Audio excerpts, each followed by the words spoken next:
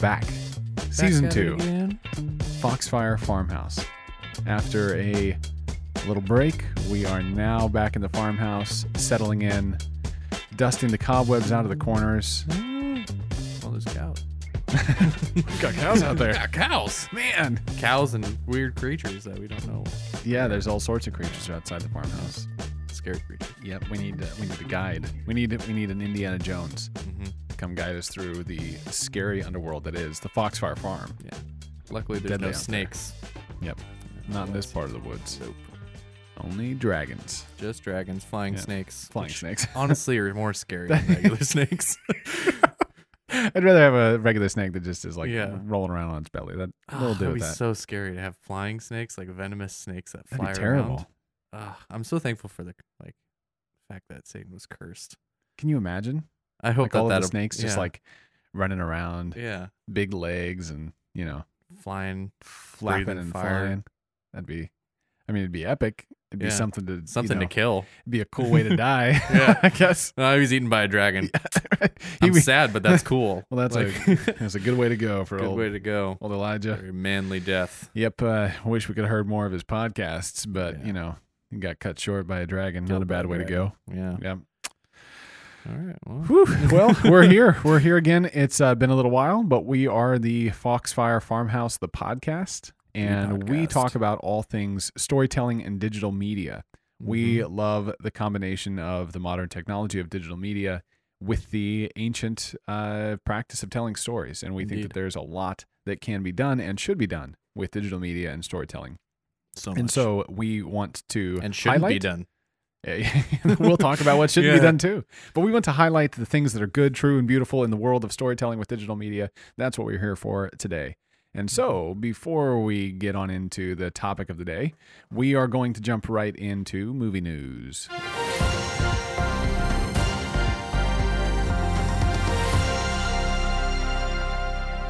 Movie news is a new segment for the Foxfire Farmhouse. We have not done a whole lot of movie news. Obviously, news about movies has come up as we talk about various movies and topics and things like that. But we have not had a segment. So this segment is going to be dedicated in this show going forward to random movie news that's coming up that we think is worth commenting on or thinking about or evaluating. Yeah. Well, this isn't the place you're probably going to want to come to get your movie news because we're not going to be keeping you up to date with all the hottest new Yeah. stuff.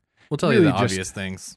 Really just the stuff that we feel like we have some kind of comment to make on or that we're interested in Yeah. or that we think is going to make ripples or whatever we please we'll throw in here. Agreed. And this is a good example because today we're actually not going to give movie news. No Elijah, movie news. Elijah has news, folks. I have news. He has news.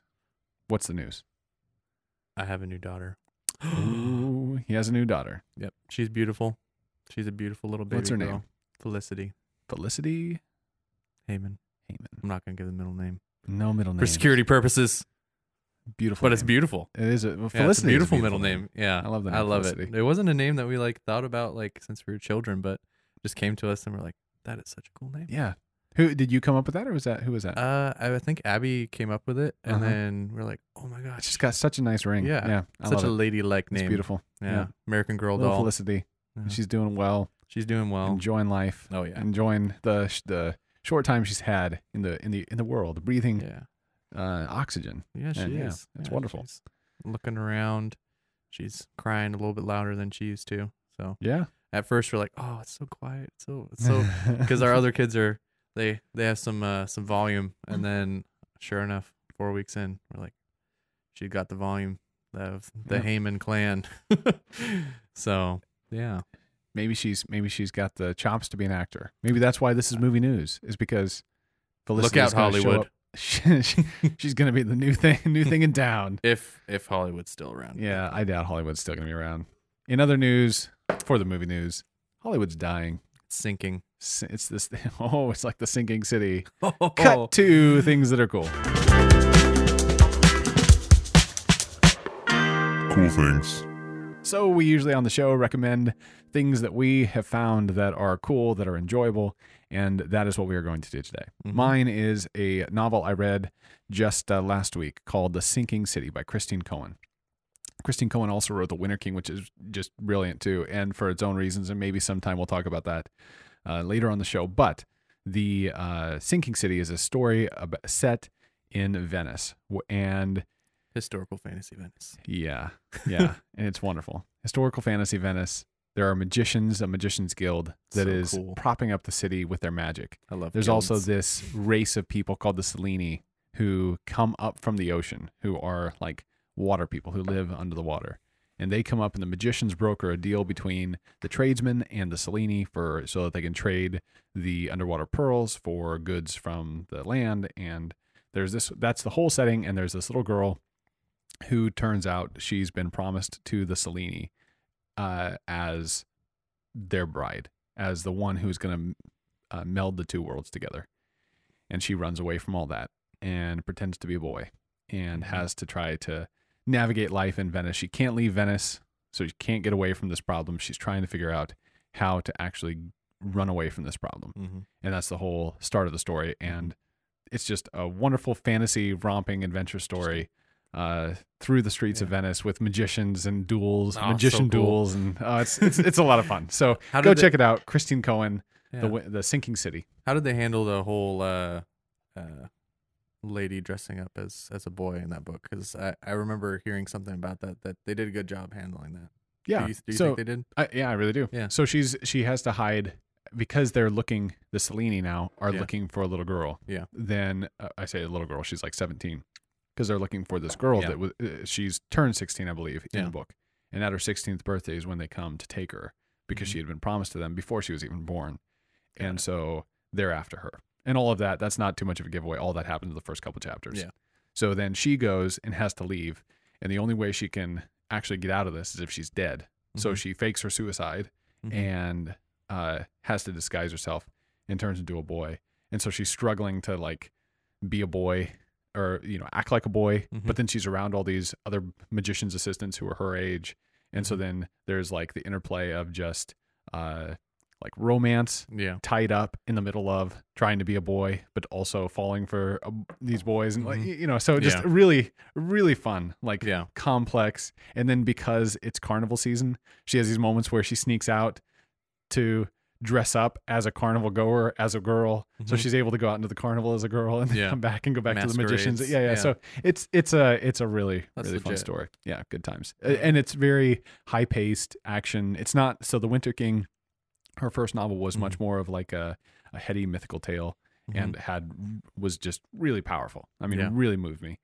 But this one's way more of an adventure fantasy story Yeah. and was just a lot of fun and Sweet. in a solid story. So yeah, That's awesome. that's my thing. What about you? What's My been thing cool for you? Is an oldie but a goodie to a lot of people. But it is Skyrim, Elder Scrolls 5. Such a good game. It has just turned 10 years old, and I'm playing through it again, as a lot of people do. Except I've made it past being a prisoner and making your character in the first couple hours that it takes to get into like free roaming for successfully. So. Yeah, I've been playing for a little while and just enjoying it. Enjoying cool. running around. I mean, for those who don't know, it's a fantasy role play game. It's open world. It's one of the first ones to do it well and do it right.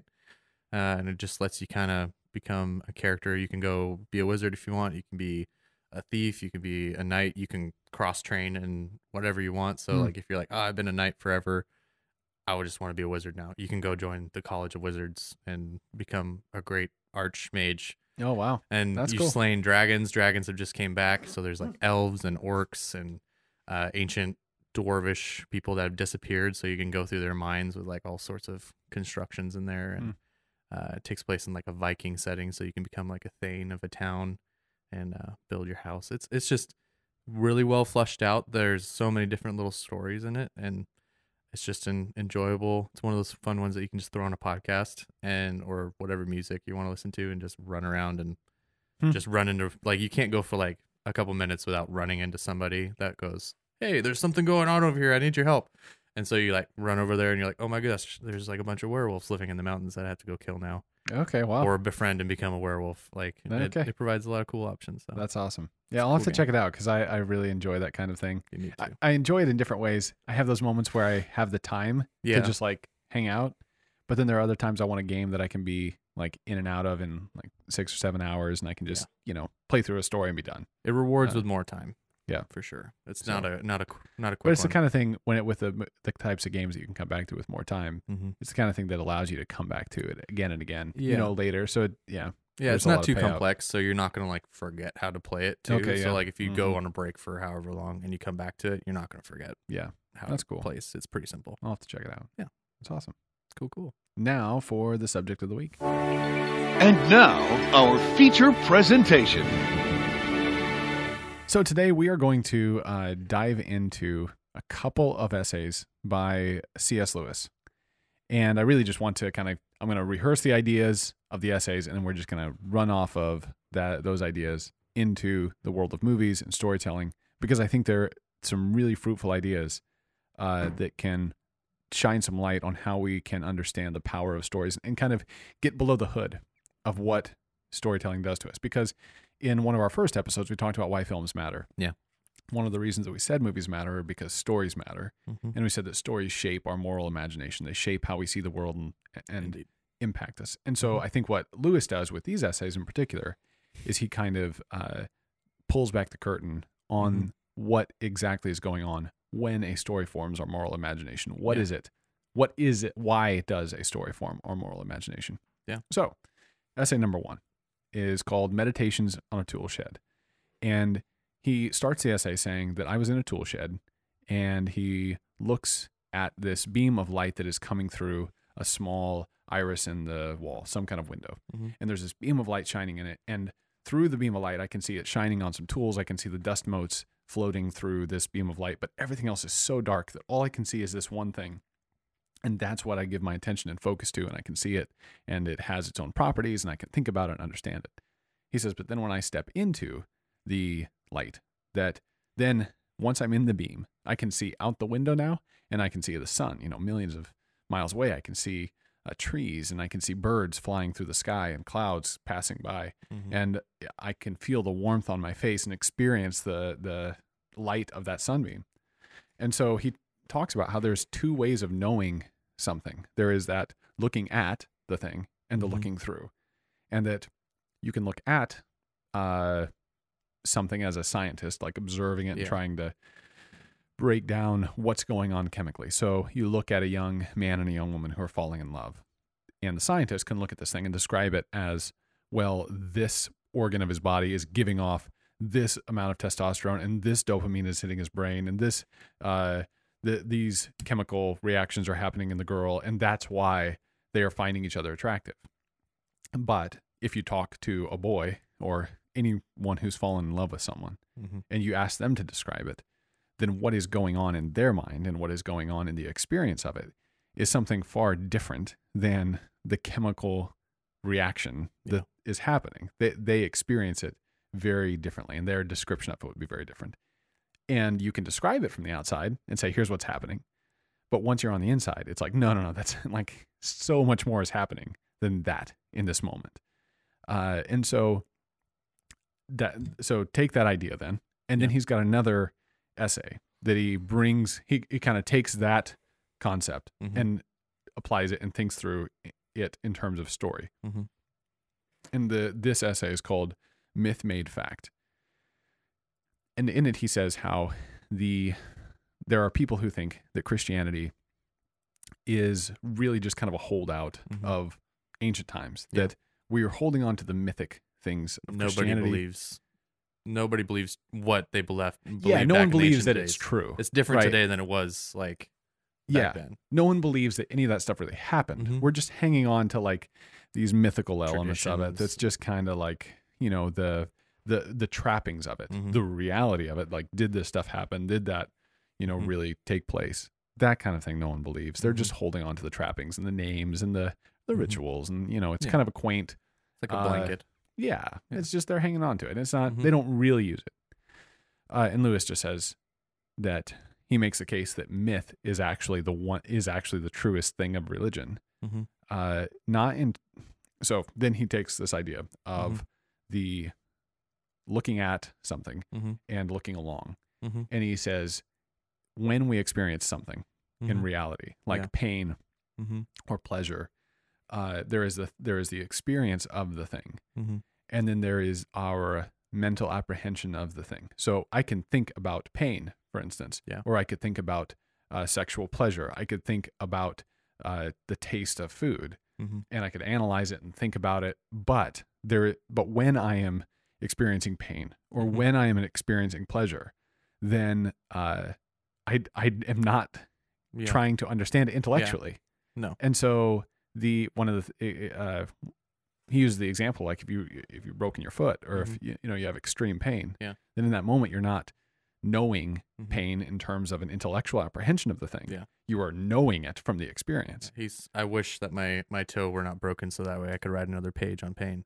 Yeah, Like, is right. what- Yeah, exactly. What And he says said. there's this odd bifurcation that we can Yeah. never like. Can't do it at the same time. Yeah, and can you say that someone who has looked at something at a distance knows it? Mhm. No, but can you say the person experiencing the pain is in a position to talk about it in that Mhm. knowing way of the Yeah. mental apprehension? And even when people are in pain and they are able to like analyze what's going on, we refer to that as like an out of body experience. Like Mhm. there's extreme trauma. They've had some kind of massive damage to their body, and they look at it's like they're an outside observer just looking at another person's body. Mm-hmm. It's like a disassociation that's happening between your body and your mind in a way that allows you to not be overcome by the pain. Mm-hmm. But we talk about it as a split, not Yeah. as like the two things happening at once. Anyway, Yeah. so that's what he takes that idea then and says that one of the powers of storytelling Mm-hmm. is that it's the place where you get both the closest together. Yeah. So it's a place in myth, in big story structure, Yeah. where you get the knowing of the thing Mhm. and the experiencing of the thing. And he says Yeah. that like myth is more true than truth in a sense that like there are things that are true that you can speak that are true about reality. Mm-hmm. But then the myth is actually the reality of which we speak. Mm-hmm. And so when you experience a story, for instance, when you're watching a really good movie or when you're reading a really good book like The Sinking City, or you're enjoying some kind of story being told to you from someone who's a really good storyteller, Yeah. then you are experiencing that story. Mm-hmm. And that story is describing a reality. Mm-hmm. And so it is not, that story is not a principle or a like theory. Mm-hmm. It is a concrete expression of a principle and of a theory Yeah. in a way that like I can take a story and pull many principles out of it Mm-hmm. because it's a real thing. If Yeah. it's done well, right? Yeah. We've talked about this before. If Mhm. it's a true story, then you can pull things out of it. And so he just like I find that a really helpful way of thinking through like what happens in us, why our moral imagination is shaped is because we've come up to a reality, even if it's a fictional reality, we've been with a reality and kind of cemented the principle in our minds too. You know, Mhm. when we talk about courage, one could give a dictionary definition of courage and think that that's knowing, Yeah. but it would be way better to explain like a scene from Gladiator or Mhm. something like that to describe Make you courage. feel what courage is and what it does to the surrounding people and all of those ideas, like Yeah. watching Saving Private Ryan or something like that, and you see Right. somebody grit up and be afraid, but like grit it and go through, like Hacksaw Ridge or something like that. where he Yeah, just right. he's praying to the Lord and he's going through something hard, and you're just like, oh, I feel it. Like I feel the grit in what he's doing. Like it's that feeling aspect, and that's what a lot of people have a hard time with. Yeah. Deciphering that. I love what Lewis does. I love Lewis for a lot of reasons, Yeah. but I love how he takes what are those mundane instincts that we have Mm-hmm. and kind of is able to get behind them and validate them. Yeah. Because I think that I know that stories have had an impact on me. Yeah. Right. But being able to understand why Mhm. or how, that's It's hard because like we've swam in the water of the Enlightenment for so long that it's really hard for us to like to appreciate those things and to validate those things that are a part of our human nature, and the fact that we need to experience things, and that we also like they both need to happen, that like both are valid and need to be done in terms absolutely. Yeah. of analysis and experiencing things, because you can go crazy on either end. Mm-hmm.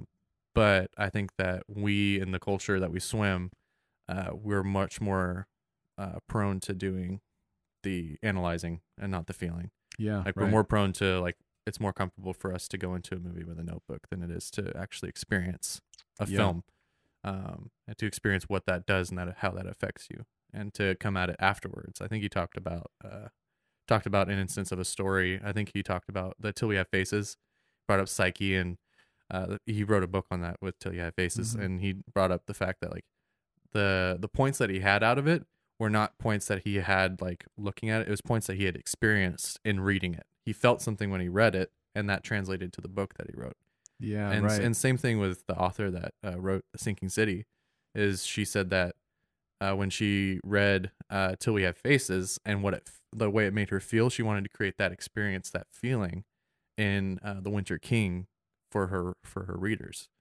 Yeah. And so it's that truth of like, oh, this made me feel strong or courageous or afraid or have a feeling of dread, and those create impacts in our lives and cause us to do certain things based off of that. Like we talk about the fact that this is like our moral imagination, and the fact that like how we respond to like a horribly violent situation is a lot of times informed by like what we watch and what we read. Yeah. And And even I think that that often a movie can give us the opportunity, or a story can give us the opportunity to run into situations that we would never encounter or on our own, or maybe even if we would encounter similar, or we would see courage, for instance, in a family member, or courage from a friend at church who's going through a hard time, and we see them demonstrate courage. Yeah. That's one thing. But to be able to watch it in multiple stories and see courage played out is a benefit, because it continues to cement that idea of what courage looks like into our mind, as opposed to like we have the one instance that we can kind of, I think use that's to why visualize it. like certain storytellers that are like, it's their first time telling, like they're telling their story. It a lot of times that falls flat comparative to even somebody who has lived not as storied of a life, but still lives a normal life, but has read so many stories and is Right. well read and well experienced in the feeling of story and how that has affected their life. Like some of the best writers were like hit with illness and forced just to read books, and they didn't live a storied life, and yet they've produced works that have affected people who do go on to go live storied lives and those who continue on in the tradition of storytelling. Yeah. So it's pretty interesting. Yeah. It's just always, stories have shaped my life so much. Like some of the, I mean, literally like two of the key moments of my life were impacted specifically by stories. One of them by a novel, but it wasn't a novel.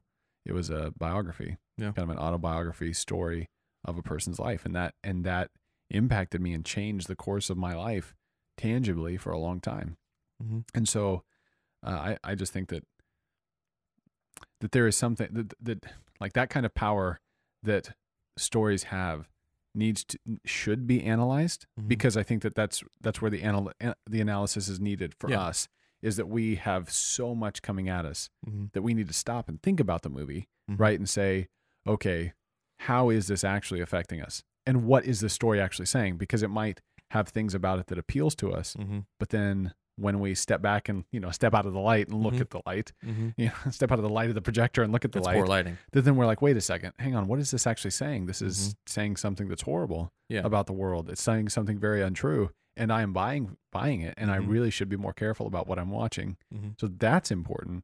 But I think on the same side, Christians can have that scientific, the modernist scientific approach towards a story that just says, okay, if it's unexplainable, then we discount it.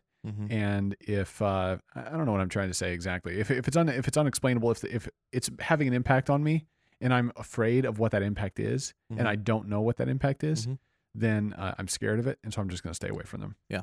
So a lot of people are afraid to read certain books that are like not couth in our culture. Like people are afraid to read like the Communist Manifesto. They're afraid to read like other stories because of the effect that it will have on their lives, or even just what's popular today. They're afraid of ingesting that because they see the direction that it's taken a lot of other people. And so when they get in these arguments about these subjects, about these stories, they're speaking as one who's never experienced it. And so that creates exactly. and obviously you don't need to experience everything. There's things that don't need to experience, and that you still can speak to. Like there's that aspect, but Yeah. I think on the whole, there's a lot of areas in which Christians can experience things and have something to say in experiencing them, and to Right. be able to come at it with the Christian worldview afterwards and during and through, and to be able to see that through the lens Yeah. of truth. I mean, a good example of this is I have friends and family who don't like the Harry Potter books and would really strongly say that no, we're not going to watch that. We have not a conviction against it, but just they choose not to watch it because Some they who think would say conviction. But yeah. they think it's bad, it's wicked, and it's going to lead them in the wrong directions. Yeah. Right? There's so many people who talk like that about those films and books, but who have never read them. Mhm. And there is a fear that like the touch of the thing is what's going to corrupt you. Mhm. And I think though it does, like you're saying, it makes it where we are making analysis of the knowing without ever stepping into it and understanding what is it that people love about these things? What is this thing? Yeah. And once you step into it, I think that and then I think there's also that fear because you've already prejudged that it's bad, that Mhm. when you step into it, that somehow you're taken over by its a magic, Yeah. pun intended, in the case of the Harry Potter, that Yeah. somehow you are under its spell, and now you've been deceived, and you're let's see how far we can go with this, but that you have been deceived somehow, Yeah. in a way that now, well, if I like it, then There it's must be probably something wrong because with it's me. something wrong with me. Yeah. And I just think that's an unhelpful approach for Christians to have toward the world, and I don't mean It's like a directly the world Hunchback system, of but Notre yeah, Dame hellfire perspective of things. Like, have you seen the Hunchback? Yeah, of Notre yeah. Dame? Mhm. Where it's just like that idea of like he wasn't able to have this thing for a long time, even though it's a different situation. It's just Yeah. that idea of like pushing off from just a desire that he wasn't able to have as a clergyman or whatever. Mm-hmm. And then it becomes something horrible, and it just mutates itself into this weird twisted thing. Yeah.